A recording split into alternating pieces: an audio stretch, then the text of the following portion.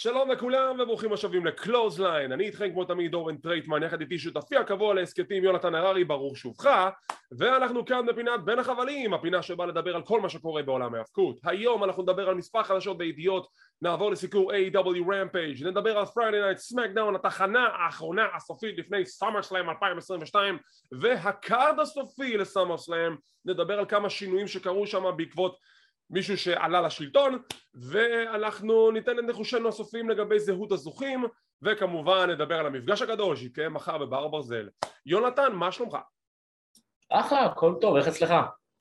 וואלה, הכל בסדר, שבוע מפרך וארוך בעולם ההיאבקות עבר עלינו, עברו לנו הרבה דברים טובים, כפי שראיתם גם אנחנו הפצצנו את הערוץ עם הרבה הסקטים ביומיים האחרונים, גם זה עכשיו עולה בשעות הצהריים ערב פחות או יותר, בואו נדבר על קצת חדשות וידיעות. אנחנו הולכים להתייחס קודם כל למשהו שלא יצא לי לדבר עליו בסיקור היפני שלי עם ניר אלהרר, וזו העובדה שניו ג'פן פרו רסלינג וארגון סטארדום הכריזו על אליפות נשים לניו ג'פן. מטורף. איך אני אסביר את זה?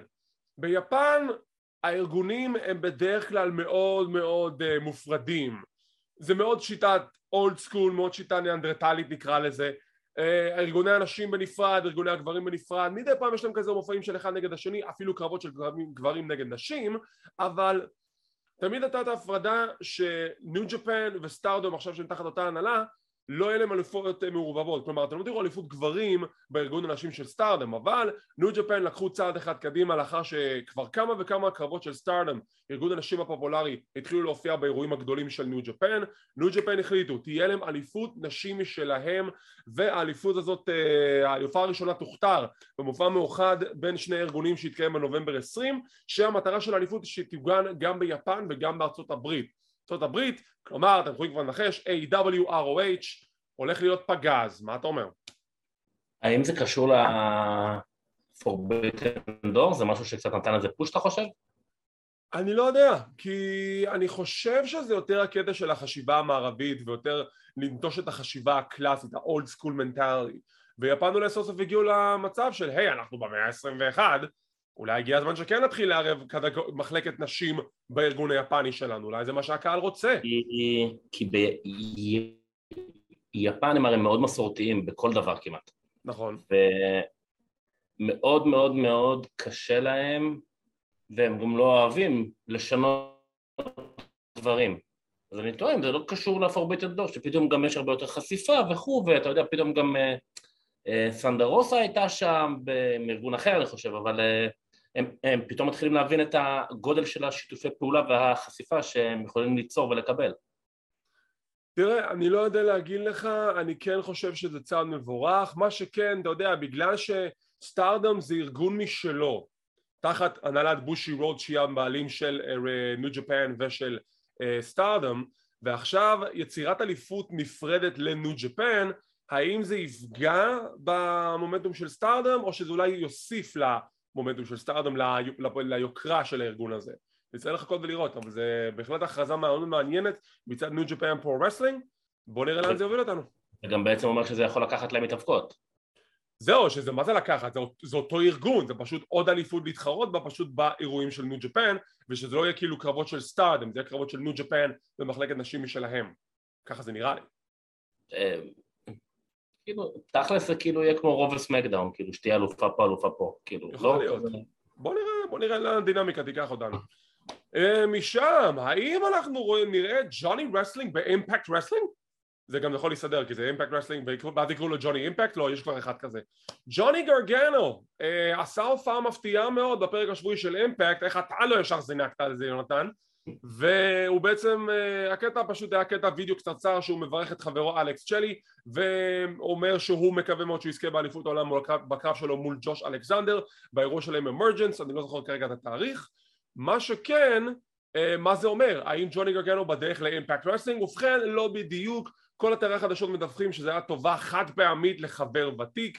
ג'וני גרגנו ואלכס צ'לי מכירים כבר שנים, ביקש ממנו טובה, הסכים לעשות את הטובה הזאת. מה לגבי ההמשך של הקריירה של ג'וני, מתי הוא חוזר, אם הוא חוזר ולאן? בשידור הסטרימינג שלו בטוויץ' הוא אמר למעריצים, תקשיבו, אני יודע שאני אומר לכם, תשאלו אותי כל דבר שאתם רוצים על ההיאבקות, אבל אני מבקש מכם, אם תשאלו אותי על משהו, אם אתם תשאלו אותי על זה, במרכאות זה כאילו לאן הוא הולך, אני לא יכול להגיב על זה. לא יודע מה זה אומר, לא יודע אם זה אומר אם הוא חוזר ל-WWE, לא יודע אם זה אומר אם הוא הולך בכלל לכיוון אחר לחלוטין, לא יודע אם זה אומר אם בכלל הוא החליט לעוד לשבת בבית, כי כמובן הוא עכשיו משפחה מורחבת, אבל זה שוב מוסיף עוד אינטריגה לעולם ההיאבקות, שכולם עכשיו מאבדים את השכל ולא יודעים ואת ההשתונות, ולא יודעים אם ג'וני גרגנו הולך לחזור להתאבק. דעתך? אז תראה, קודם כל אני לא זינקתי על זה, כי זה באמת, זה רק היה קטע וידאו קצרצר, זה לא שהוא פתאום צץ שם ונתן איזה רעיון, וגם מהר מאוד גם דיברו על זה שהוא לא חוזר. עכשיו, בעולם ההיאבקות הרי כל דבר הופך להיות ספקולציה ישר. אני לא חושב שהוא יגיע לשם, כי פשוט אני חושב שאימפקט מבחינה כלכלית, כאילו לא יכולה להחזיק משהו כזה. למה לא? לך תדע מה החוזה שלו, לך תדע, מה, כמה הוא כבר שווה? מיליון? בחייך, אמיתי. לדעתי, לא יודע. תראה אבל, איזה קטע עם מתאבקים שמספיק שהוא מצייץ משהו, מופיע איפשהו, וכל העולם משתגע, היה את זה עכשיו עם גרגנו, והיה מדי פעם שברי ווייט מצייץ משהו, ישר מחפשים איזה הקשר שהוא אמר ככה ועשה ככה, כל היום סביב זה, אבל זה חלק מהכיף. זה הלחם ומים שלנו, אם לא היה לנו את הדברים האלה בחיים, ממה אנחנו נתעסק? בלא לעשות כלום, בלא להיכנס לאינטרנט כל יום לבדוק את הדברים האלו? אתה יודע שהיום הלכתי לחפש על MJF משהו בטוויטר, הבן אדם לא צייץ כלום כבר כמעט חודשיים. בן אדם נעלם. כאילו בלעה אותו האדמה, כאילו...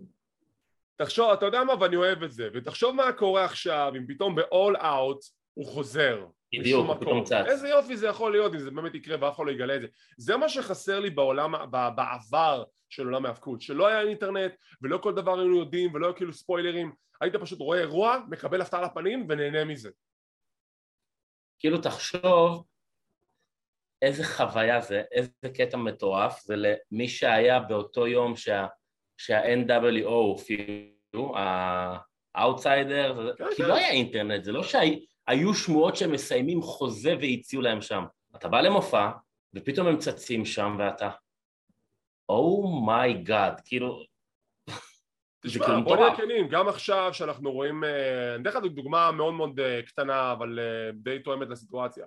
שנה שעברה, סאמרסלאם, פלאג, רומן ריינס נגד ג'ון סינה, רומן ריינס מנצח, ברוק לזנר חוזר, מישהו ראה את זה? מישהו ראה את זה בכלל מגיע מקילומטרים? לא, אף אחד לא ראה את זה, כי זה מאוד מאוד הפתיע את כולם. אני זוכר את התגובה של האנשים שהיו איתנו במפגש, שראו את זה והיו בהלם. עכשיו, עזוב את זה אם אנחנו ראינו כזה, עוד פעם, עצם העובדה שלא ציפינו לזה, זה עוד יותר מעשיר את החוויה והופך את זה למשהו הרבה יותר כיפי. נכון, נכון, בהחלט, אני מסכים. בלי ספוילרים, אנשים, ספוילרים הורסים. טוב, דבר אחרון לפני שניגש לעניינים, וזה כמובן טריפל אייץ' וכל השינויים הקטנים שהולכים איתו מאז שהוא נכנס לתפקיד שלו בתור Head of Creative. לא בדיוק, זה עדיין תקופת חפיפה, אבל אנחנו כן קיבלנו מסיבת עיתונאים קטנה איתו בזמן הטריאוטס החדשים שהתקיימו בנשוויל לכבוד מי שרוצה להיות כוכב WWE, וקיבלנו שם כמה רשמים ועוד כמה דיווחים מלווים על ידי דייב מלצר. קודם כל, טריפל אייץ' מבחינת המצבו הבריאותי הוא אומר אני בסדר גמור, אני בריא, אני כשיר, אני לא אחזור לזירה, לא משנה מה תגידו, זה לא בתכנונים שלי כרגע, כי גם אני לא רואה סיבה שאני אחזור לשם. הוא גם פרש בגלל הבעיה הרפואית, אבל אתם יודעים מה זה never say never. אם ריק פלר עכשיו חוזר להתאבק בגיל 70 ומשהו, אולי גם טריפל אייץ' זה היום, נכון? אני לא צריך את זה. מה? זה היום, נכון? זה היום נראה לי שזה היום. כן, זה היום. אנחנו גם נסקר את זה, ברגע שיש שידור כמובן, אנחנו נביא לכם את כל הפרטים. פלר, תעשה טובה, זה תמיד זה בסדר. זה דבר ראשון. עכשיו, דבר שני, לגבי NXT, יש כל מיני דיווחים מאחורי הקלעים, שמה זה אומר עכשיו שטריפל אייץ' חזר לעמדת כוח, האם נקבל את NXT הישנה והטובה בחזרה? כן ולא, כי לפי מה שדיווח דייב מלצר, הדיבור זה שהחזון של טריפל אייץ' כן יחזור באיזושהי צורה כזו או אחרת ל-NXT, אבל עדיין הדגש יהיה להביא ספורטאים, ובנוסף גם לתת הזדמנות יותר נכון למתאבקים מהאינדיז שלא קיבלו יותר מדי ניסיון, לא קיבלו יותר מדי זמן באינדיז וכדומה, ואנשים שככל הנראה וינס מקמן לא היה שם עליהם, טריפל אייץ' זה מישהו שישים עליהם. אז בואו נראה לאן זה עובר. אנחנו בעצם נקבל NXT קצת יותר טוב, מבחינת הסטורי ליינים אני מתאר לעצמי, ומבחינת דמויות וחשיפות. אנחנו לא נחזור למיתוג של הבלק אנד גולד כמובן. אני לא חושב. אבל הם יישארו עם זה, אבל אני חושב שנקבל מוצר יותר טוב, קצת יותר מפותח, שיותר ירגישו את טריפל אייץ' שם, פשוט לא בלוגו והמיתוג הקודם. תראה, דיבורים לחוד ומעשים לחוד, זה שהם דיווחו על זה מצוין. בואו נראה אם באמת אנחנו מקבלים שינויים מהותיים ב-NXT, כשאנחנו נכנסים עכשיו לעידן החדש של טריפל אייץ', אבל עצם העובדה שטריפל אייץ' כן ירצה להחזיר את החזון שלו בחזרה, אני בעד. אני חושב שהחזון שלו היה כיוון טוב, גם ההשתתפות הגלובלית שלו במרכאות שהוא תכנן בזמנו עם NXT ו-NXT UK וכדומה, זה משהו שמאוד הסתכלתי לראות איך זה מתפתח. תחשוב, NXT יפן, מה זה היה יכול להיות אם זה הדבר הזה באמת היה קורה? אבל חשוב לזכור, כי אני פשוט שומע מלא מעט אנשים, שזה דבר שלוקח זמן וצריך סבלנות. אנשים חשבו שבמנדי נייט רוע האחרון נקבל פתאום איזה... לא, לוקח זמן, לאט לאט. לא, אני רוצה את זה עכשיו, כי אני מעריץ ואני רוצה את זה עכשיו. טוב, אלה כל הדיווחים שיש לנו להפעם, בואו ניכנס עכשיו לעניינים עם AEW Rampage. AEW Rampage מתחילים עם 6-man tag, trios match, ב-AEW זה trios, בין הצוות של ג'יי ליפל, סטנאם סינג וסנג'יי דאד, the player from the Himalaya, נגד the best friends, טרנט ברדה, צ'אק טיילור ואורנג' קאסידי. קרב מאוד מאוד משעשע, כל כך משעשע. עם השטיקים של סנג'יי דאט, הוא קורע, הוא עם העיפרון שלו. העובדה שסטנאם סינג, נראה לי זה אולי הקרב הראשון שלו בזירה אי פעם, לא זכור לי שראיתי אותו בקרב לפני כן, אבל בוא'נה, בן אדם בשביל מה שזה היה, נתן הופעה מכובדת. נתן הופעה מאוד מכובדת אפילו. כן, הוא עשה גם קרוס בודי על פני ה-best friends שדווקא נראה לא רע בכלל, יפה, עשו את העבודה טובה. שמע, גם לגודל שלו הוא פיזית נראה טוב. הוא פיזית נראה טוב, אבל אתה יודע, אתה יכול לראות פיזית טוב, אבל בזירה בוא נראה איך אתה באמת עובד. לא. הוא עבד בסדר. אבל זה מה שאני מתכוון. תיקח את דוגמה את אומאס, בהתחלה, לא משנה כמה ענק הוא היה, ראית כמה הוא, איך אומרים, כמה הוא ירוק. תשמע, זה כמו הבדיחה הזו שכזה, וואי, אילו רק היה איזשהו ביגמן שיכול לעבוד איתו, כן, שחררתם את כולם מהחברה. מה יש ב-AEW? פול ווייט, מרק הנרי, אנשים גדולים שיכולים לעבוד עם סטנאם כדי להסביר לו איך העסק עובד בשבילו, בשביל ביגמן כמוהו. עכשיו, הוא כן כמה פעמים היה בזירה, אבל לא בקרב. כן, בסגמנטים כאלה וזה, ויחסית לזה שהוא פעם ראשונה בקרב רשמי, ואתה רואה אותו מתהווה גם, ממש הפתיע אותי. עכשיו ראיתי את זה ואני עוד אומר לעצמי, בוא'נה, הוא ממש השתפר, ואז אני אומר לעצמי, רגע, זה קרב ראשון שלו בכלל. וואלה, אחלה. קרב ראשון שלו, עבודה לא רעה בכלל, ובסופו של דבר, ה-best friends מנצחים, אחרי שנאנגנס של אורנג' קאסידי וסנג'יי דאט, שהוא שובר לו את העיפרון יקר הערך. יש שם ספוט של ג'ריקו, שהוא בשולחן הפרשנים, והוא מדבר על זה, היי, יש לו חליפה של $5,000. ג'ים רוס אומר לו, מה? באמת זה שווה $5,000? למה לא? זה האבקות. הוא גם דיבר על זה, עיפרון, שזה custom made. כן, זה הבדיחה כאילו, שזה custom made עיפרון, ואז בסוף, best friends מנצחים, ליפל וחבורתו תוקפים את ה-best friends, שלעזרתם נחלץ וורדלו. אז יש לנו טיזינג לפיוד בין וורדלו לג'יי ליפל. אני בעד. זה מעניין. אבל שוב, אתה שם לב מה קורה. עוד פעם אנחנו מגיעים לסיטואציה שהאלוף לא מורגש, אלוף פייס, עוד פעם, לא מורגש בתוכנית, לא מורגש במוצר, מאז שהוא זכה די נעלם, קרב אחד מול אורנג' קאסידי וזהו, ועכשיו הוא כאילו חוזר. נכון. איך אפשר לעשות בוקינג כל כך גרוע עם אלוף כזה כמו וורדלו? איך? לא מבין את זה. וורדלו זה מישהו שתשים אותו שבוע אחר שבוע בטלוויזיה, תן לו לפרק אנשים, תן לו להגן על האליפות. למה הוא לא עושה? והוא לא ימאס על אף אחד. אני לא מבין, באמת שאני לא מבין את הקטע הזה, למה הם לא שמים אותו על המסך כל שבוע? אני אגיד לך מה, אנחנו הרבה פעמים מקטרים על דברים כאלה, ושבוע למחרת כבר דברים קורים. עכשיו שוב, יכול להיות שיש להם איזו תוכנית מסודרת איתו והכל, ועכשיו, אבל זה עדיין מוזר להעלים אותו לגמרי פתאום שבועיים. תקשיב, אני מתחיל לקבל וייבים של אדם פייג'. אם אני מתחיל לקבל וייבים של אדם פייג' זה לא טוב בשביל וורדלו. אני מאוד מקווה שהדברים האלה ישתנו בהקדם, כי אחרת מבחינת הבוקינג זה יכול לפגוע בו הרבה יותר כמו שזה פגע באדם פייג'. לא, אני לא חושב. נראה. קרב הבא, All Ego Ethan Page נגד ליאון רף, יש להם מיני סיפור שהיה להם קרב בדארק שפייג' ניצח, אז עכשיו יש להם קרב חוזר כי פייג' ניצח ועכשיו גם פה הוא ניצח. זה הבחור שהיה ב-NXT, לא? כן, זה אותו בחור שהיה ב-NXT, אלוף צפון אמריקאי לשעבר. כן. צפון אמריקאי, כן, זה אותו אחד. עכשיו, אתם נותנים לי פה מיני סיפור, אבל למה הסיפור הזה שהוא פשוט מנצח אותו עוד פעם? למה הוא לא ניצח אותו בדארק, ואז אית'ן פייג' מחזיר את הניצחון פה? כן, זה קצת היה מוזר, לא כך הבנתי מה... גם אתה יודע, מה הטענה של אית'ן פייג' לקרב חוזר? מה, ניצחתי אותו, אז בא לי לנצח אותו שוב? אני בכללי חושב גם שלא עושים יותר מדי עם אית'ן פייג', ואני חושב שצריך אותו הרבה יותר.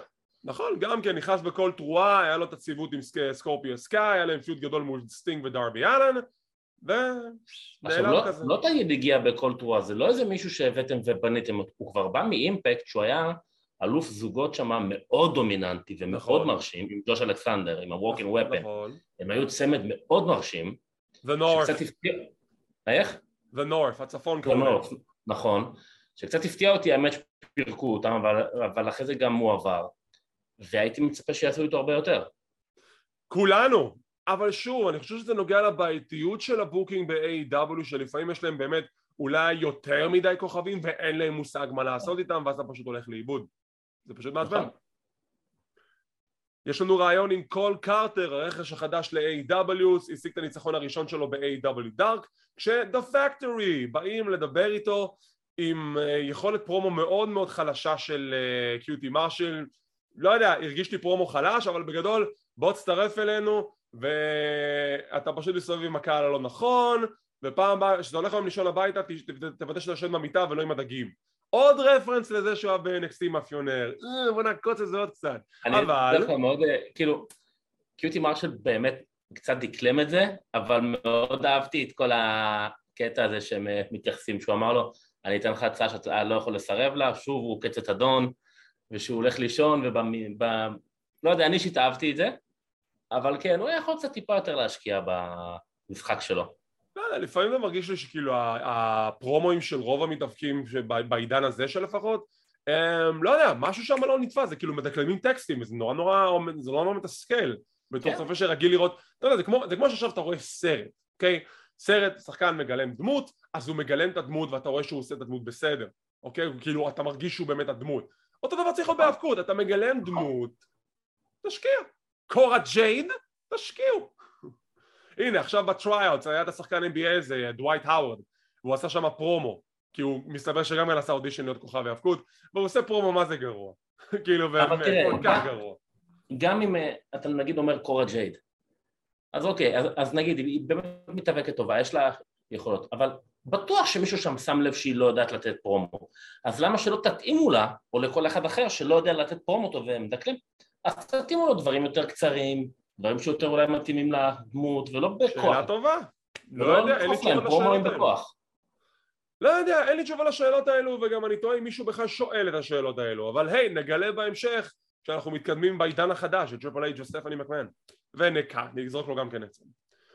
טוב, הקרב הבא, לי מוריארטי נגד מאט סיידל, מתחיל בלחיצת יד ואז נקחה לפנים של לי מוריארטי, קרב חביב, לקראת הסוף סטוקלי האת'ווי מגיע להתערב, יש שם הקטע שהוא כאילו מנסה לתפוס את הרגל של סיידל בחבל שהוא עומד בפינה, ואז סיידל פשוט מרביץ לו כאילו חתול, זה היה נורא משעשע, הסחת דעת שמספיקה בשביל לי מוריארטי לבצע את מהלך שהוא מנסה למנוע מסיידל, מהלך הכנעה סיידל עושה טאפ-אוט, וסטוקלי שהוא מעביר את הכרטיס ביקור למוריארטי, מוריארטי לוקח את הכרטיס, זהו קליינט של סטוקלי האת'ווי, אני בעד.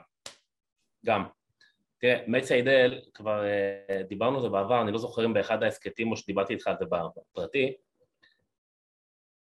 אני ראיתי אותו אז שהוא היה כאן בארץ, הוא גם האלוף הישראלי שלנו, אני חושב עדיין.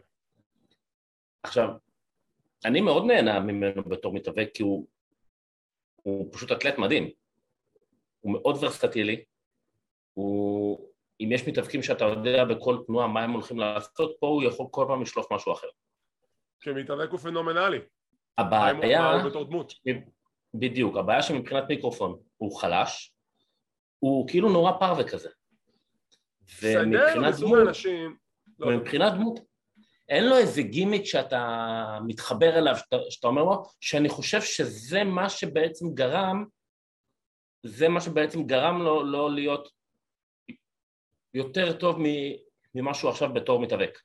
אני אתן פה קרדיט לעידן בולדר, המתאבק הישראלי הנהדר, שאמר לי, בזמן ששיחקנו רבות על ההיאבקות, הוא אמר דבר מאוד פשוט, מאוד קל להיות היל, וקשה מאוד להיות פייס. מאוד קל להיות היל, תהיה שחצן, תהיה זבל, תעשה ככה. סיידל, שמדובר על פייס והיל, בתור היל היה לו את הקטע של the third eye באימפקט, וכשהוא היה היל, הרגשת אותו, הרגשת שיש לו אישיות. בתור פייס, בלנד, הוא כמו פריחית, הוא פריחית הורס, כי זה פשוט חסר טעם ואין לכלום, וזה לא רק הוא, אני לא בא עליו ספציפית בהאשמות, כי זה משהו שמאוד מאוד נפוץ בקרב הפייסים, קשה מאוד להיות פייס שהוא לא בלנד, כמו אורנג' קאסידי. אורנג' קאסידי דמות פייס שהיא נהדרת, כי היא לא עושה כלום, הוא מצא את הניואנסים שמתאימים לו. להיות בייבי פייס, להיות בייבי פייס בעולם ההאבקות, אתה צריך לדעת בדיוק איך לעשות את זה, כדי שגם הקהל יתחבר אליך. אז הבעיה אצל סיידל ששוב, אם הוא יהיל, הוא יכול להיות איכשהו, וכמו שאתה אומר, להיכנס, לקלל קצת, לבוא ללחוץ לקהל את היד ולעשות להם כאלה, ויסנאו אותו וזה מגניב ואחלה. ברגע שאתה גם פייס, אבל גם אין לך, הדמות שלך אין לה איזה גימיק מיוחד, או משהו שהקהל מתחבר, אז אתה הולך לאיבוד לגמרי. נכון. השאלה היא אבל, כאילו, האם המהלכים שלו מצליחים לחפר או לפצות על חוסר דמות נקרא לזה, כי במהלכים שלו הוא מדהים. אז את הקרבות שלו אני מאוד אוהב, כי באמת יש לו קרבות טובים. מחוץ לזה, הוא כאילו... אתה יודע, גם אותו דבר אני יכול להגיד על קלאודיו קסטניוני, שגם כן לא חזק בתור דמות, אבל הוא עושה את הדיבורים שלו בתוך הזירה, שזה מה שמציע אותו. אולי סיידל עומד על אותה משוואה. כן, יש מצב, וגם הוא בתור היל היה מעולה, ובתור פייס, כאילו... אבל גם בתור היל וגם בתור פייס לא היה לו יותר מדי דמות, כאילו זה לא זרם, אז יכול להיות שפשוט המהלכים שלו, הצד החזק שלו יותר בזירה מאשר בזה. אני חושב גם שב-AEW מאז שהוא הגיע, הוא דיבר הכי הרבה יותר מכל השנים שלו ב-WWE. כן, הגיוני. על המיקרופון. עוד מילה אחת לגבי הסוגיה הזאת, כי גם טריפל אייג' במקרה נזכרתי במשהו שהוא אמר במסיבת עיתונאים, שמאוד מאוד קל להיכנס לזירה ולחטוף במפים ולעשות את המהלכים וזה, מאוד קל ללמוד את זה.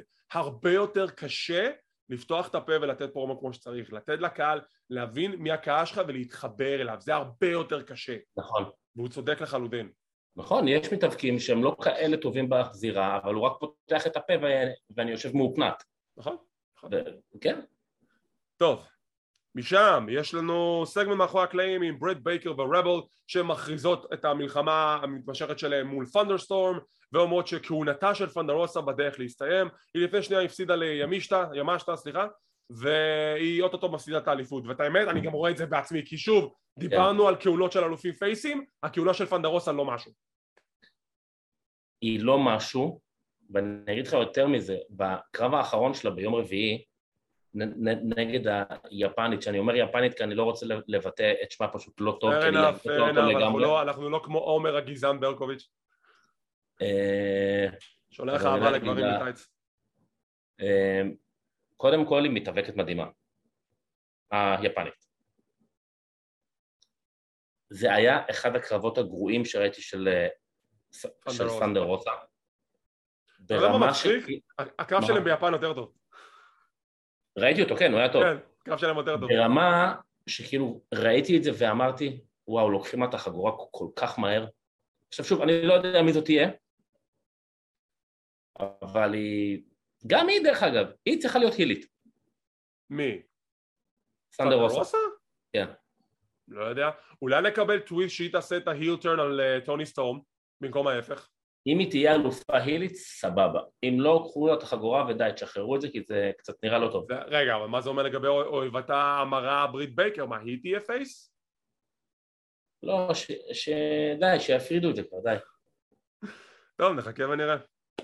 משם יש לנו רעיון עם אלוף רינג אוף אונר החדש, קלאודיו קסטניולי, ששוב אומר תודה רבה לכולם, הוא מאוד מעריך את התמיכה ואת האהבה. דרך אגב, הייתי במקרה ציוץ, אתה יודע, כל הדיבורים, קלאודיו מעולם לא היה אלוף עולם, הוא כן היה אלוף עולם, הוא היה אלוף עולם בפרו רסלינג גורילה, הוא היה אלוף ב-PWG, אז בואו נתייחס לעובדה הזאת, שלא תגידו שאף פעם לא היה אלוף עולם. ומשם אנחנו מקבלים, הוא מסבין את ווילר יוטה לזירה, לא רק אני זכיתי, יש לי עוד בחור שזכה, ווילר בוא תבוא קדימה, ווילר ריגר מצטרף, יוטה מודל הקהל, כשקריס ג'ריקו מתעצבן, והוא אומר, מה זה החוצפה הזאת, הוא לא כלומניק, הוא אפס, ואז יוטה פשוט זורק, אתה יודע מה? אני יכול לנצח את קריס ג'ריקו, אני יכול לנצח את קריס ג'ריקו, אני יכול לנצח את קריס ג'ריקו, וכזה, מה? למה אתה ילד בן 5? בסדר, וג'ריקו מתעצבן, מתהפכים היוצרות, הוא בעצם מעצבן את ג'ריקו, שג'ריקו קורא לו תיגר לקרב, ואז יוטה אומר, לא, אני לא צריך את זה, כי אני יודע שאני יכול לנצח, ואז ג'ריקו אומר, אתה יודע מה? בוא נגדיל את הסיכויים, let's up the stakes, בוא נלחם בדיינמייט, אם אני מפסיד, אתה מקבל את ההזדמנות על אליפות AEW מול ג'ון מוקסלי, ואז יוטה אומר, וואי, זה הרבה יותר קל ממה שחשבתי, יאללה, you're on. עכשיו, זה שיש להם קרב, מעולה, זה שיש משהו על הכף, עוד יותר מעולה, לא אליפות פיור, אלא ההזדמנות של מוקסלי, אבל, בוא נגיד, יוטה מנצח, למה לשים אותו מול מוקסלי, אחרי שהוא כבר יצטרף לקאמבט קלאב, זה לא ייצור איזשהו טנשן בין הצדדים, או שזה להם, כאילו זה לא משנה, העיקר שהכבוד והקאמבט זה מה שחשוב להם. אז קודם כל, ווילר יוטה במשחק שלו עם ג'ריקו, אם עד עכשיו דיברו על ה-4 pillars, מי זה היה? MJF, סמי גווארה? MJF, סמי גווארה, ג'ונגל בוי ודרבי אלן. ווילר יוטה היום מבחינתי על הרמה. הוא יראה אישיות. הוא יראה אישיות. ממש. ההצגה שלו עם קריס ג'ריקו הייתה נהדרת. התגובות של קריס ג'ריקו גם הרבה יותר גרמו לזה להיות אמין ואמיתי. אבל בדיוק כמו שאתה אומר, זה קרב שאני ארצה לראות, זה יהיה קרב טוב, אבל כאילו, למה לעשות את זה? סתם, לשים עוד משהו על הקו. כמו שאתה אומר, אם ווילר יוטה מנצח, אז הוא הולך מול מוקסלי. עכשיו, זה לא קרב שלא ראינו, ואין לי בעיה שוב, כי זה בטוח יהיה קרב טוב. אבל... אני אומר כזה דבר. למה? כי שוב, אני רואה שהקרב הזה יסתיים בשנהנגנס, כי אתה לא יכול לתת לג'ריקו להפסיד, ואתה לא יכול לתת ליוטה להפסיד נקי, כי הוא אלוף הפיור, הוא אלוף הטהור של מגוואנו. אז מה, תהיה הפרעה של גרסיה, יהיה קרב חוזר בין גרסיה לבין יוטה, בונים את זה למשהו? כן, בטח גרסיה יפוצץ את הקרב, יתנפל על יוטה. כן, הגיוני האמת. נחכה ונראה, אבל זה מוכרז ליום רביעי הקרוב, ווילר יוטה נגד קריס ג'ריקו, אם קריס ג'ריקו מפסיד, ההזדמנות שלו לאליפות AEW הזמנית הולכת ליוטה, ואז נקבל את יוטה נגד מוקסלי פעם נוספת. תקשיב, ווילר יוטה כרגע מוקף באנשים שהוא אני לא חושב שהוא יכל לחלום על משהו יותר טוב מזה. לא, הוא בדרך להיות המתאבק הכי טוב בעולם. כרגע מוקף בטלנטים ובמדריכים שכאילו חלום. מקבלים קליפ של The Acclaimed, listen, וזה קליפ חביב, לא יותר מזה, שהשורה התחתונה הם מכריזים שהקרב שלהם מול The Gun Club הוא dumpster match. מה המשמעות? יהיה פח אשפה, מכלית אשפה, המטרה היא לזרוק את היריבים שלהם לתוך מכלית האשפה, מי שזורק ושם את השני מנצח, וזה יקרה בדינמיט. dumpster match, אוקיי, סבבה, זה יהיה כיפי, זה יהיה מצחיק. זה יהיה משעשע בטוח. ההכרזה, יש לנו Battle of the Belts פעם נוספת, המהדורה השלישית אם אני זוכר נכון, ב6 באוגוסט, ביום שבת הבא, והקרב המרכזי יהיה קלאודיו קסטניולי, אלוף רינג אוף אונר, מגן על האליפות מול טקשדה. זה יהיה קרב מדהים. זה כן. אני לא יודע, כאילו מן הסתם הם לא יתנו לו עכשיו להפסיד, כנראה, אבל אני אשמח לראות את טקשדה בעתיד אלוף, הבן אדם, אני כאילו התאהבתי בו. כדאי מאוד שתתחיל להתגעגע אליו, כי הוא אותו חוזר בחזרה ליפן, הדיבור היה שהוא אמור להיות פה שנה עכשיו בארצות הברית, אבל הארגון היפני DDT שם הוא משוייך אליו, ביקש שיחזור לטורניר גדול, אירוע גדול שיש בארגון שלו, אז האקסקרשן שלו נקטע, יכול להיות שהוא יחזור בעתיד, אבל נכון לעכשיו זה בערך החודש האחרון שלו בארצות הברית, תהנה ממנו כל אתה יכול. אז אתה יודע מה זה אומר אם אתה רוצה לראות אותו שוב? צריך לראות היאבקות יפנית. נראה אותו שמה. נראה אותו שם. ומכאן אנחנו מגיעים לקרב המרכזי. It's time for the main event. רובי סוהו נגד אנה JAS. כי עכשיו היא חלק מה-JS. אוי, בוא נדבר על הקרב הזה. אני אוהב את אנה. כאילו, מקצועית, בסדר, דעת ארגון. מקצועית, אני חושב שאנה היא דמות טובה, וגם יכולה להיות מתאבקת טובה. רובי סוהו, הקרבות שלה מדברים בשם עצמם, אבל הקרב הזה לא היה כזה טוב. הקהל מאוד פרגן, אבל זה הרגיש לי שהם יותר מדי חושבות על ספוטים מסוימים, אפילו אם זה הספוטים קלים, ולקח להם הרבה מאוד זמן לבצע אותם. קרב והאבקות, שוב, אני לא מתאבק, אוקיי? אני צופה, אני לא בא עכשיו להגיד, היא זבל והיא לא טובה, זו לא הנקודה. אני אומר שעם מספיק עבודה ואימונים ומיומנות, אפשר לגרום לקרב והאבקות להיראות זורם, וגם אם שוכחים איזשהו ספוט מסוים, יש דרכים לחפות על זה. בין אם זה סתם להקלוט אותו בפינה לכמה דקות בשביל לחשוב לספוט הבא, בין אם זה מהלך של ריצה לחבלים או משהו כזה, יש דרכים להסתיר. פה לאורך הקרב אתה ראית שזה כאילו היו שם מהלכים של slow motion, בין אם זה היה ביתות לראש של רובי, ומהלך מסוים שאנה ניסה לבצע על רובי סוהו ולהפך, וזה הרגיש לי זה כאילו למה? זה כזה מתסכל, זה כזה מתסכל כי הן מתאבקות טובות, באמת, וזה תסכל אותי שזה הגיע לנקודה הזאת. הסיום הגיע שאנה ג'יי ביצעה חניקה על רובי סוהו, היא הורידה לה את הסד של הגבס על הזרוע השבורה שלה והשתמשה בה בשביל לחנוק בה את רובי. השופטת אדרי לא ראתה את זה, כמובן כי שופטים עם עיוורים, ובסוף אנה ג'יי מנצחת. זה סטייטמנט לאנה ג'יי שהייתה צריכה את הניצחון הזה מן הסתם בשביל לבסס את הדמות ההילית החדשה שלה, אבל הקרב הזה לא היה טוב. אולי הם צריכים שם שופט מיוחד יותר טוב כמו ג'ף ג'רט. לא, תראה, אתה די אמרת בול, כאילו אני לא ידעתי איך להגדיר את הקרב, אבל שני דברים שאמרת מבחינתי זה. אחד הוא לא זרם, שתיים זה היה סלו מושן. עכשיו, אנה ג'יי מתאבקת טובה, אני גם אוהב לראות אותה בזירה, אבל זה באמת היה נראה כאילו קרב. עכשיו, רובי סוהו אף פעם לא כל כך התחברתי אליה, בזירה היא מתאבקת טובה, אבל זה פשוט היה קרב לא טוב. עכשיו, מה שכל הזמן תהיתי, הרי אנה ג'יי מאז שהיא חברה את ג'ריקו, היא מדברת על חניקות. אז אמרתי, אם היא לא תנצח בחניקה, אתה חייב לנצח בחניקה. אז לפחות זה. גם הסיום, I'll choke you out, ואתי מחזיקה את הראש של רובי, I'm gonna choke you out. זה פשוט היה קרב לא טוב. אני לא יודע אם זה כי אין להם כימיה, או כי, כמו שאתה אומר, חשבו יותר מדי על כל ספורט, אבל... אני רק אומר שאם אתה מתאמן לקרב והאבקות, ושוב, זה כאילו, זה לא בקטע שאני בא להשוויץ ואני בא ליפול על אנשים, זה עניין של, יש דרכים לגרום לקרב להיראות רציף, פלואנט, כאילו שממש יהיה רציף, ושלא יראה כאילו נקטע או משהו מסוים, ואם אתה לא סגור על מהלך מסוים, אז יש דרכים להסתיר את זה. וזה פשוט הרגיש לי כאילו, הם כל הזמן חשבו על המהלך הבא, ובסוף הביצוע היה כאילו פשוט כזה בסלואו מושן, כי הם לא היו סגורות על המהלך הבא. Yes. Alright. אז זה היה AEW Rampage ביום רביעי הקרוב, מלא קרבות טובים, מלא דברים טובים.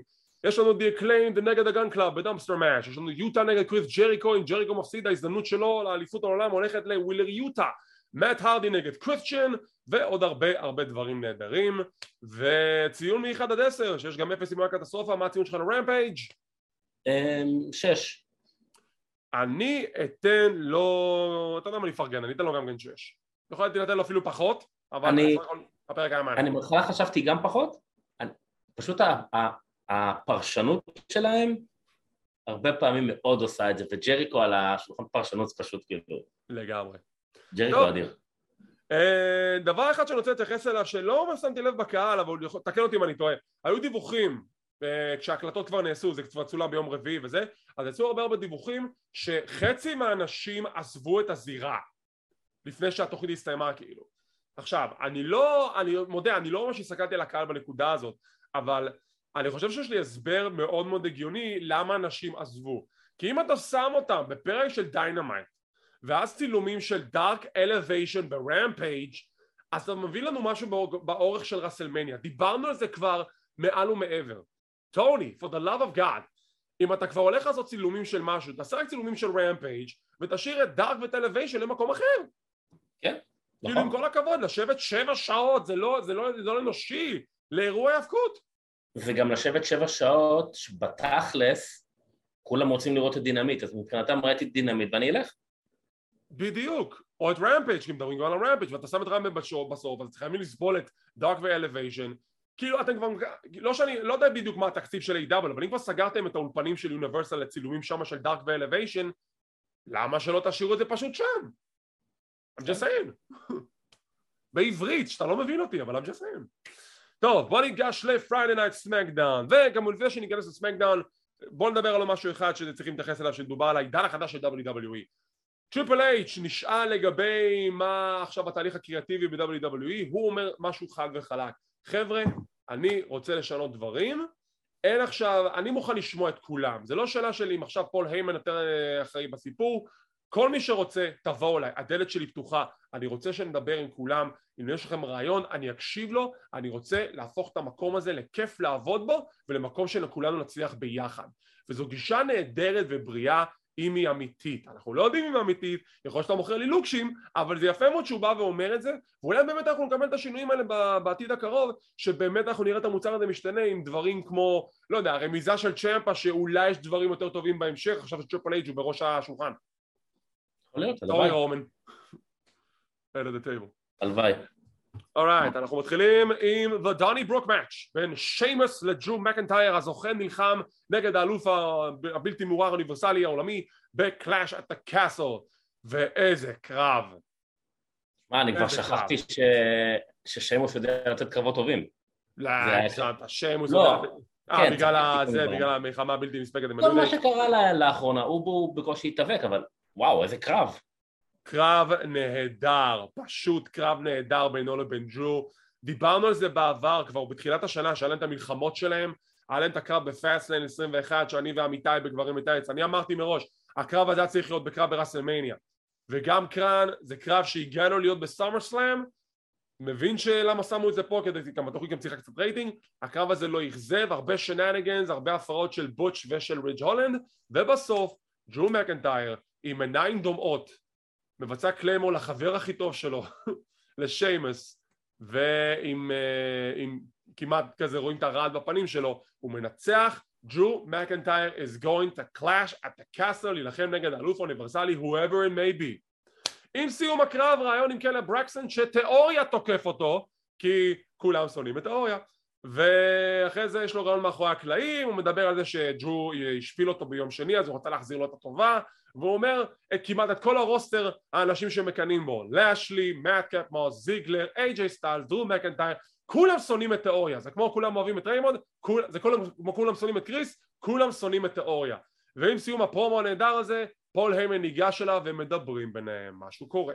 דעתך על הקרב ועל התקיפה של תיאוריה לאחר מכן.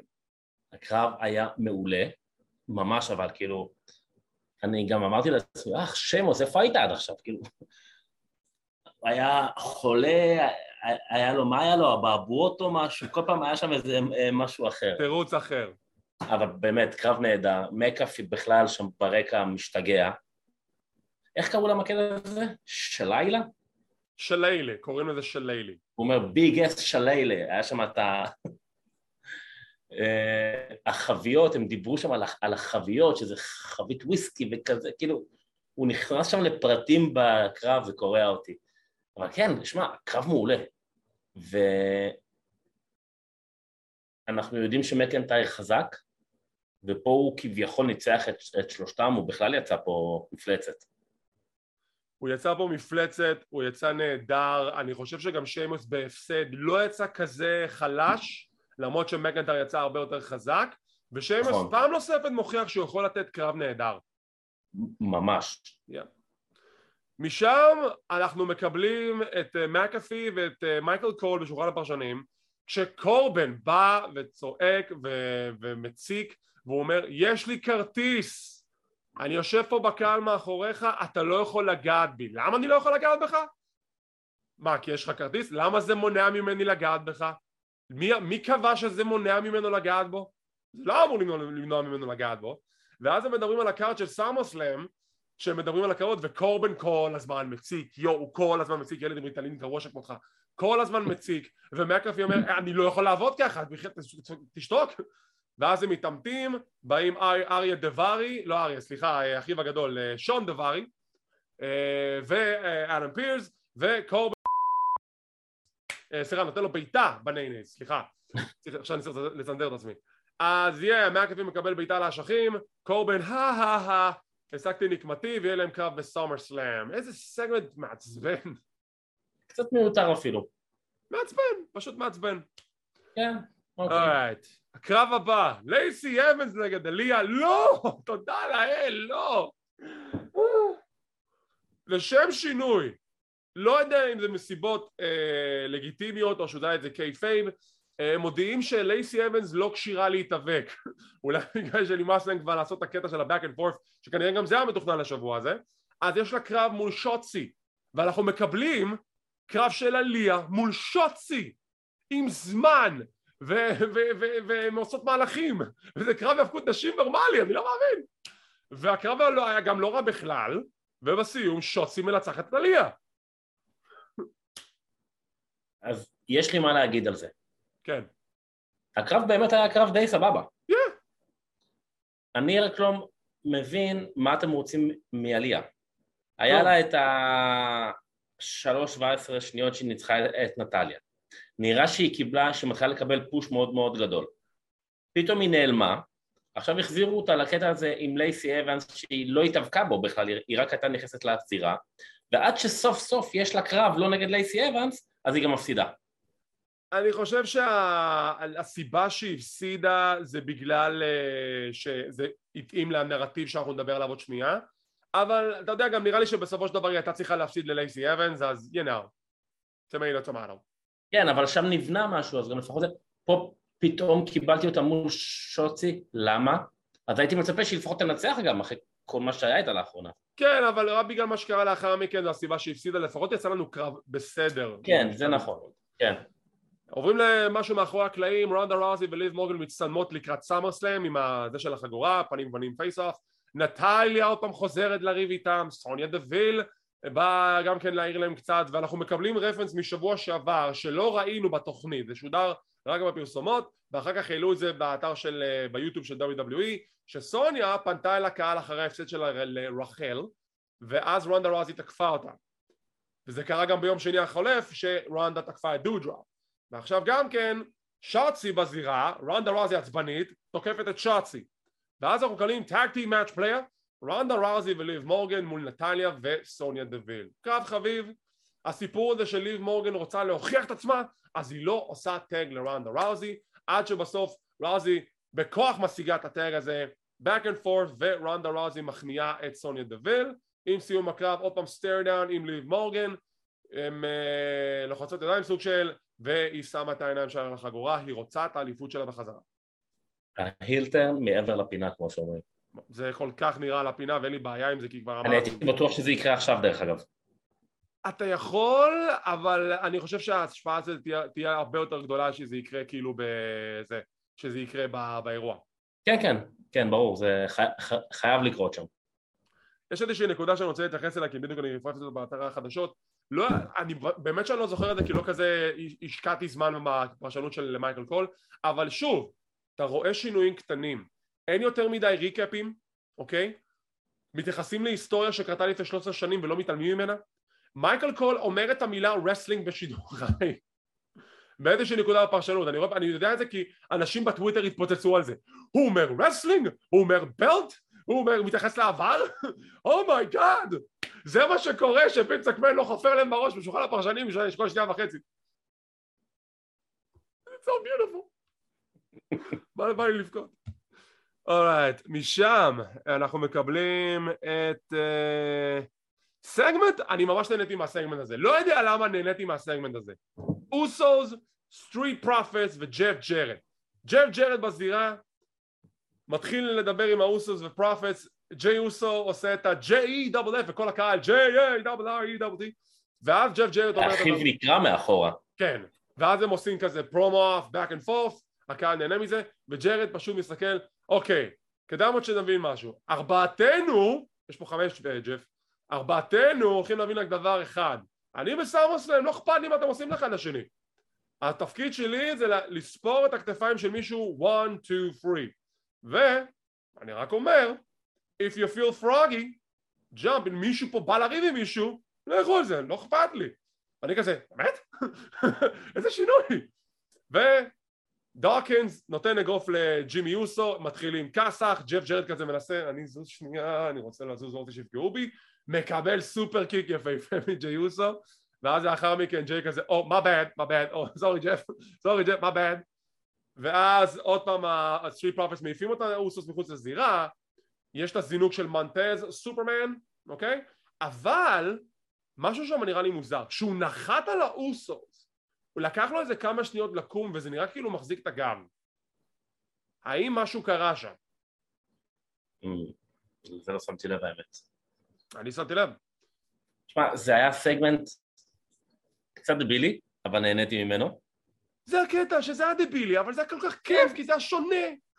כן, נכון, ואני קצת נהנה מהאוסוס שהם קצת משתחררים טיפה. נהיים קצת יותר שטוטניקים, זה היה דווקא סבבה. אני באמת רואה מה היה, טוב, הם לא יפסידו הרי בשבת כנראה. אני בדעה שהאוסוס ינצחו, ואנחנו נדבר על כמובן את הניחושים שלנו בהמשך, אבל לא נראה לי שהפרופטס הם יהיו אנשים שיקחו את האליפות מהאוסוס, בדעתי לפחות. אני אמרתי לך, מאלה אם כן, אני עדיין טוען שהווייקינג ריידרס, אני לא יודע אם הם ייקחו את שתי החגורות, אבל הם ייקחו חגורה אחת. יקחו חגורה אחת, אני רוצה את האדומה, בסדר, נראה לי יותר יפה לדם של הוויקינגים וכאלה. ואוקיי, אנחנו לא מגיעים לקר, אנחנו נגיע את זה אותו. Maximum Male Models, יש להם קטע, יש להם וידאו, מראים את תצוגת הקיץ שלהם, מעשה ומנסואר מוכרים את זה בצורה כל כך טובה, עם הפוזינג והשורן of the abs והתמונות, זה כל כך כיף לראות מישהו נהנה מהגימיק שלו כמו מעשה ומנסואר. ומקסין דופרי מדברת על מה שכאילו על התצוגה והכל טוב ויפה, ופתאום our buddy מקס דופרי חוזר אחרי כל הדיווחים במהלך השבוע החולף, מהשבוע שעבר, שהוא לא הופיע ושביצקמן חתך אותו ולא יודעים מה יקרה איתו, בום! He's back baby, מקס דופרי is back. יש לי 2 דברים להגיד על הסגמנט הזה. אחד, אני לא רוצה להתייחס אליו. לא! 2, אני מאוד מקווה שזה שטריפל אייג' חזר עכשיו, ואני לא אומר את השם הזה, ואלי נייט הופיע שוב, שהוא יחזור לפחות לזירה או לאיזה דמות אחרת או אני לא יודע מה. כי יש לו עוד כל כך הרבה לתת. תשמע, הקטע מצחיק הוא זה שבהתחלה הגימיק הזה היה אמור להיות LA Night Talent Agency, משהו כזה, או LA Night Model Agency. זה היה השם המקור. וינס מקמן הכין לשנות את זה למקס דופרי. וכל הקטע הזה שכל השטיקים שדופרי עשה, וינס מקמן לא אהב את זה כי הוא לא רצה שהוא ידבר ככה. זה הסיבה שהוא הוציא אותו מהדבר הזה. אז עכשיו שהוא חזר, אני חושב שאם הוא ימשיך לעשות את הדבר הזה, זה יש מצב שטריפל אייץ' פשוט בא לעקוץ את וינס, כקטע של, אתה רואה, ראיתי שזה יצבן אותך, זה לא זה. אתה תראה אותו כל שבוע עכשיו ככה. אני בעד. דוד, כמה שיותר מקס דופרי, אני בעד. מקס דופרי. קרב הבא, וייקינג ריידרס נגד The New Day, קרב זוגות נהדר, אני מאוד נהניתי ממנו. הסיום מגיע שהווייקינג, The New ושש וייקינג ריידרס מנצחים, ושוברים את הרגל של אקזייביר וודס. עכשיו אין יותר The New Day, בוז. כי הם וישס, אז הם כן. איזה מחירה של אקזייביר, איזה מחירה נהדרת, זה היה פשוט נהדר. תשמע, אקזייביר נהדר. זה הייתה מחירה כמו של שחקן שמנסה לשחות פנדל במשחק גביע עולמי. פט מקאפי אמר בקרב שהווייקינג ריידרס, הגוף שלהם לא ראה מים כל כך הרבה זמן, והם מסריחים כי הם גרים ביער. אז מייקל קול אומר לו, זה לא נכון, הוא אומר לו, זה כן, הייתי לידם והירחתי. גדול. בוא לא נהיה כולנו רק אובייקטיביים. היו כמה בוטשים של קופי, לא יודע אם זה באשמתו, לא יודע אם זה באשמת אריק, לצורך העניין, אבל היו בוטשים, בואו לא נסתיר את זה, אבל עדיין הקרב הזה היה מענה בסופו של דבר, ווייקינג ריידרס מנצחים, אקזייביר וודס מושבת כרגע לאור הפציעה שהוא ספג, מה זה אומר לגבי ההמשך? נחכה ונראה. הקרב לא היה מושלם, אבל כן, היה קרב סבבה. השאלה, מה יעשו עם קופי עכשיו? כמו שעשו בעבר, הוא יהיה לבד. שוב. כאילו, גם ככה הסיטואציה שפעם, כל פעם הנודה כזה היו פצועים בתורות, ואז כאילו פעם אחת ביגי היה לבד, ואז קופי היה לבד, וזה היה לבד, וזה היה לבד, וזה היה לבד, אז קופי פשוט יהיה לבד. טוב, הגענו לסגמנט, זה למעשה הקרב המרכזי של התוכנית דרך אגב, קרב זוגות, כל הכבוד. כן. הסגמנט המסכם, פול היימן יוצא החוצה, עושה את הפלאג האחרון לקראת סאמרסלאם, חבר'ה בואו תקנו את האירוע. והוא מדבר על מה שקורה עם רומן ריינס, 700 ימים מאז שרומן ריין התחיל את הקהולה שלו בסאמרסלאם 2020, שבוע לאחר מכן יותר נכון בפייבק, ואני חייב רגע לבדוק את זה, אני יודע שלא יצא לי לבדוק, אבל אני חייב לבדוק כמה זמן רומן ריינס האלוף האוניברסלי. הנה, יוניברסל צ'מפיונשיפ, 2.5 שנים, אני חייב לבדוק מה הקהולה שלו. הנה, ריינס. הוא לא רק לא מזמן היה 500 ומשהו ושבר את השיא? רומן ריינס, נכון להיום עומד על 693 ימים. כן. עוד שבוע, והוא אלוף 700 יום. כלומר, בדיוק שבוע מסאמרסלאם, זה יוצא בדיוק שנתיים, יעני. מה שהוא זכה. הוא זכה באליפות, אשכרה, לא. סליחה, זה כמעט שנתיים, הוא זכה באליפות ב-30 באוגוסט. ב-30 באוגוסט, עוד חודש הוא מגיע לשנתיים מלאות, אבל בעוד שבוע זה 700 ימים. אז היימן מוכר את הקרב, והוא אומר שברוק לזר הוא המכשול האחרון לגדולה של רומן ריינס, וברוק לזר יזכה באליפות. Over my dead body. וברוק לזר מופיע. מישהו הסכים לשלם את החשבון ללזנר. דרך אגב, כשלזנר היה את כל הבלגן בשבוע שעבר, שזה היה אמיתי דרך אגב, אני רואה שאנשים אמרו לנו, דיווחתם לא נכון, חבר'ה, אנחנו דיווחנו בזמן אמת, תרגיעו. אז למה הוא חזר בעצם? מסתבר שבמהלך כל המשא ומתן להחזיר אותו, וינס מקמן התקשר אליו, ואמר לו, אם אתה עוזב, אתה לא רק עוזב את WWE, אתה עוזב אותי ואת כל מה שהשקענו ביחד. ובגלל היחס המאוד מאוד קרוב שיש בין וינס לברוק לזנר, ברוק לזנר הסכים לחזור. ובגלל שהוא מעריך את וינס. וואלה. כן. יפה. אז קודם כל, ברוק לזנר הוא איש עסקים, הוא יודע שלא צריך להרוס, כל הכבוד לו. וברוק לזנר יוצא החוצה. מתעמת עם היימן, היימן מפחד, רוצה להביא לו את המיקרופון, לא זמן לדיבורים. לזר הולך לרצוח את היימן, תיאוריה תוקפת לזנר. לא ממש עוזר לו, חוטף את סופלקס סיטי, ווואי, תיאוריה מוכר את סופלקס סיטי נהדר, איזה ספוטים, עוזב את הזירה, מקבל קליימור לפנים מדרו מקנטייר, משיג את הנקמה שלו מיום שני וסמקדאון, וכדומה, בתחילת התוכנית, ויש לנו סטיר דאון בין מקנטייר ללזנר. האם אנחנו נקבל את הקרב החוזר מרסלמניה 36, שסוף סוף נקבל את הקרב הזה באצטדיון? נחיה ונראה. מה אתה אומר על הסגמנט המסכם? לא סתם סטייר דאון עוד, מקנטייר מסתכל עליו עם חיוך נחמד, זה היה כאילו... הוא מחכה לזה. תראה, תיאוריה, דיברנו על זה פעם קודמת, קודם כל אני מציין את זה כל פעם, הוא מוכר פינישים ומהלכים בצורה מדהימה, כאילו, אין לו מתחרים פה. עכשיו, הוא דיבר על זה שכולם לא אוהבים אותו בחדר הלבשה ובלה בלה בלה, אז חשבתי שזה כאילו איזה סוג של הסבר ללמה גם מתנכלים לו, דיברנו על זה הרי שפתאום כולם מפרקים אותו ומורידים אותו, אז חשבתי שאתה יודע שזה במהלך הפרק קצת מאזנים, הוא יכול לתקוף את לסנר, פירק אותו, מקנטייר בה, השפיט אותו גם, כאילו די חזרנו לאותה נקודה פחות או יותר. אבל יצאתי בהרגשה שמה שעשו לתיאוריה ביום שני, פה עשו כאילו damage control, פה עשו קטע של אוקיי, בואו נעשה בקרת נזקים, בואו ננסה לתקן קצת מה שעשינו לו ביום שני, כדי שעדיין נוציא אותו קצת over וחזק, ופה יחסית הוא יצא קצת חזק, עם התקיפה שלו מקנטייר בתחילת התוכנית, עם העובדה שהוא ניסה לערוב ללזנר ולתקוף אותו גם כן, בסדר, בסוף לזר השיג את הדול העליונה, אבל היה צריך 2 אנשים בשביל להפיל את תיאוריה בסופו של דבר. אז זה קצת הרים אותו למעלה מהתחתית שהוא היה בה אחרי Monday Night Raw. לדעתי. אני רוצה להגיד אבל שכן מבוים, לא מבוים. אני לא רוצה להיות זה שצריך במהלך צילומים לחטוף את מזוודה מלסנר. זה היה נראה שהוא פשוט פירק לו את הצורה. לקח את המזוודה ופשוט הרביץ בו. לא, אבל הוא בסדר. אבל אני כן יכול להגיד לך שגם הסטיירדאון עם מקנטייר, וגם מה שקורה עם תיאוריה, וגם הסיפור עם רידל רולינס, שלא הזכירו פה כלום, מאוד מאוד מאוד גורם לי לחכות לסאמרסלאם. נכון, גם לי.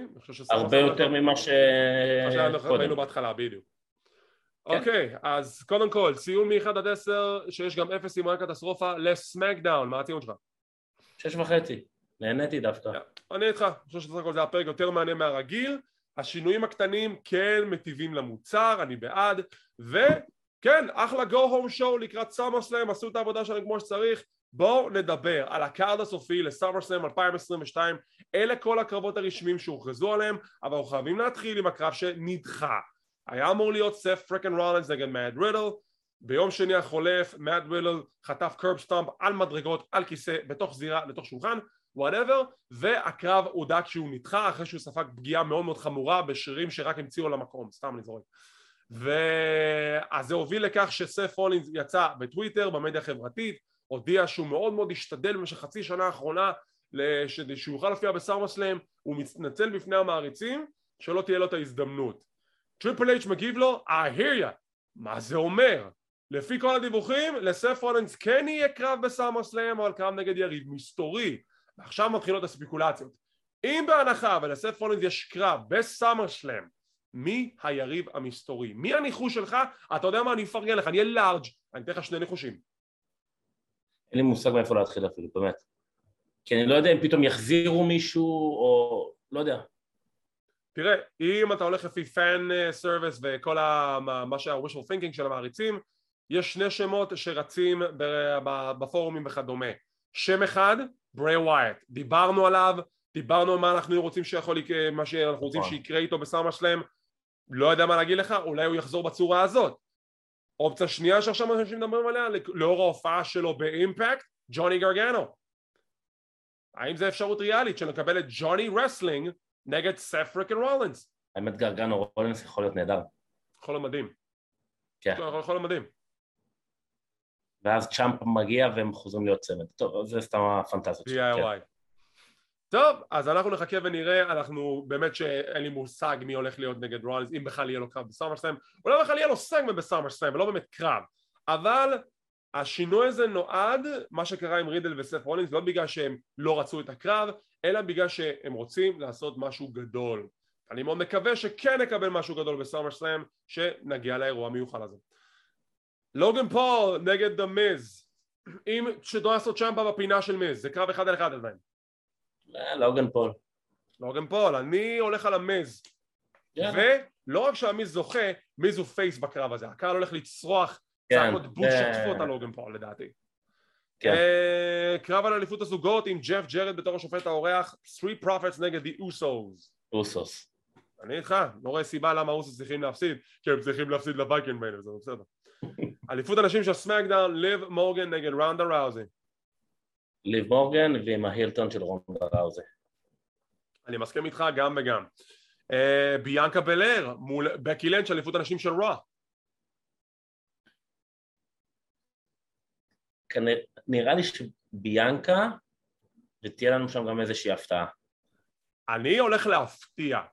אני הולך על בקי עם חזרה של ביילי ואז שביילי זוכה באליפות.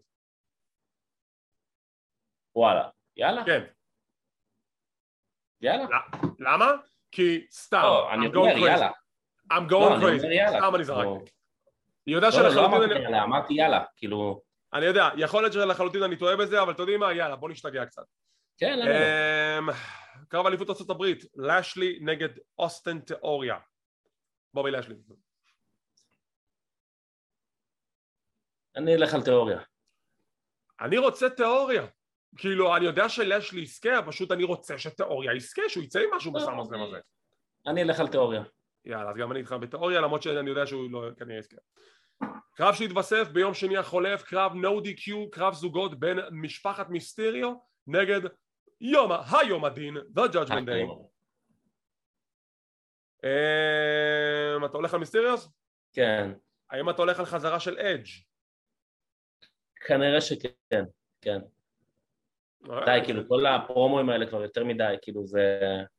תראה, אני באמת חשבתי שנקבל פה קרב זוגות, קרב אפילו מעורב של אדג' לא אדג', סליחה, כאילו אדג', ריי מיסטריו ובית פינקס מול The Judgment Day, לא קיבלנו את זה בסוף. עכשיו נקבל את המיסטריוס נגד The Judgment Day, אוקיי, אבל אני כן צופה חזרה של אדג' כי אחרת לאיפה יחזירו אותו? למתי? כן, כן, ברור, הוא יחזור, הוא בטח גם יתקוף אחרי זה את פין באולר או משהו ו... Alright, פאט מקאפי נגד הפי קורבן. פאט מקאפי. אני גם איתך, אני רוצה שקורבן יפסיד כי אני נהנה לראות אותו מקבל מכות. ומיין אבנט, רומן ריינס, ברוק לזנר, קרב על האליפות העולמית, האוניברסלית, בלתי מעוררת, בקרב last man standing. מי הולך לזכות? והאם אוסטין מבצע קאש-אין, והאם הוא מצליח או נכשל? הוא לא יבצע קאש-אין. Alright. אני חושב שהם כן יגרמו לנו לחשוב, או שהוא פתאום יופיע שם פתאום, אבל הוא לא יבצע, אני חושב. מי ייקח?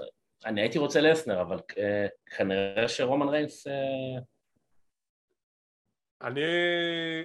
אני די מרגיש שרומן ריינס הולך לזכות. כן, כן. כי אני לא רואה היגיון בזה שלזנר ינצח, אלא אם כן אנחנו נקבל חתיכת סוורב. אתה יודע, לא לתת לרומן ריינס את הכהונה של 700 ימים, זה יהיה מאוד מאוד מפתיע. תראה, זה גם ההיגיון לפי כל מה שקורה, וגם זה שלסנר עכשיו שווינס הלך היה איזה רגל וחצי בחוץ, אז אתה לא תיתן עכשיו את החגורה למישהו שלא באמת רוצה כל כך להיות שם. כן, נראה לי ריינס, כן. אורייט, אז רומן ריינס, אם לסנר ינצח אני אהיה מאוד מאוד מופתע, למרות שאני אהיה גם מאושר, אבל נחכה ונראה. וכי אני אוהב הפתעות, אם לסנר תזכה אז מבחינתי תהיה הפתעה, ואז הוא מפסיד לדרו מקנטר בקרדיף, הוא wait and see. אתה יודע מה שמתי לב, הם אמרו על הקרב הזה לא פעם, הקרב הגדול ביותר בהיסטוריה של WWE. עכשיו, אני הרבה פעמים בימי שישי בערב, אני נכנס לנטוורק, ואני רואה כל מיני אירועי עבר. אני פתאום קולט שכמעט בכל קרב אליפות, הם אומרים, הקרב הגדול ביותר בהיסטוריה של WWE. אתה צוחק? WCW היו ידועים שכל פעם שיש להם אירוע, טוני שוון היה אומר, This is the greatest night in our sport. The greatest night. גם באנסנסור 95. בסדר, נו. שיהיו בריאים. טוב, אז זו הייתה פינת בין החבלים להפעם. הלילה משודר אירוע סאמרסלאם 2022 בשידור ישיר בנטוורק, ומחר 8 בערב מפגש סאמרסלאם 2022 של קלוזליין וקהילת ההיאבקות של ישראל. אתם מוזמנים להגיע, כניסה חינם 18 ומעלה, וזה ממוקם בבר הברזל ברמת החייל, הברזל 36. מחכים לראות אתכם שם, אני אהיה שם, יונתן יהיה שם, עוד צוות קלוזליין יהיה שם, אולי אפילו גם כמה חברים מגברים בטייץ. ותודה רבה לכם שצפיתם, ואם אתם רוצים להישאר מעודכנים ולראות מתי אנחנו מעלים את הפינות האלו, תחצו על הלייק, תירשמו לערוץ, תחצו לפעמון לקבל עדכונים, זה חינם, זה לא עולה כסף. כמו כן אנחנו זמינים בפודקאסט קלוזליין, שהיום הגיעו למעל 200 אפיסודס, 200 פרקים, 200 פודקאסטים שהעלינו בפורמטים של הפודקאסטים השונים, ותודה רבה לכם על כל התמיכה שלכם. אנחנו זמינים באפל אייטונס, פודבין, ספוטיפיי, גוגל פודקאסט, אודיו ועוד רבים טובים. תודה רבה שצפיתם, שמחים שהאזנתם, מקווים שנהנתם, ונתראה בפעם הבאה בעוד פינה של בין החבלים, ונתראה בסיקור סאמרסלאם.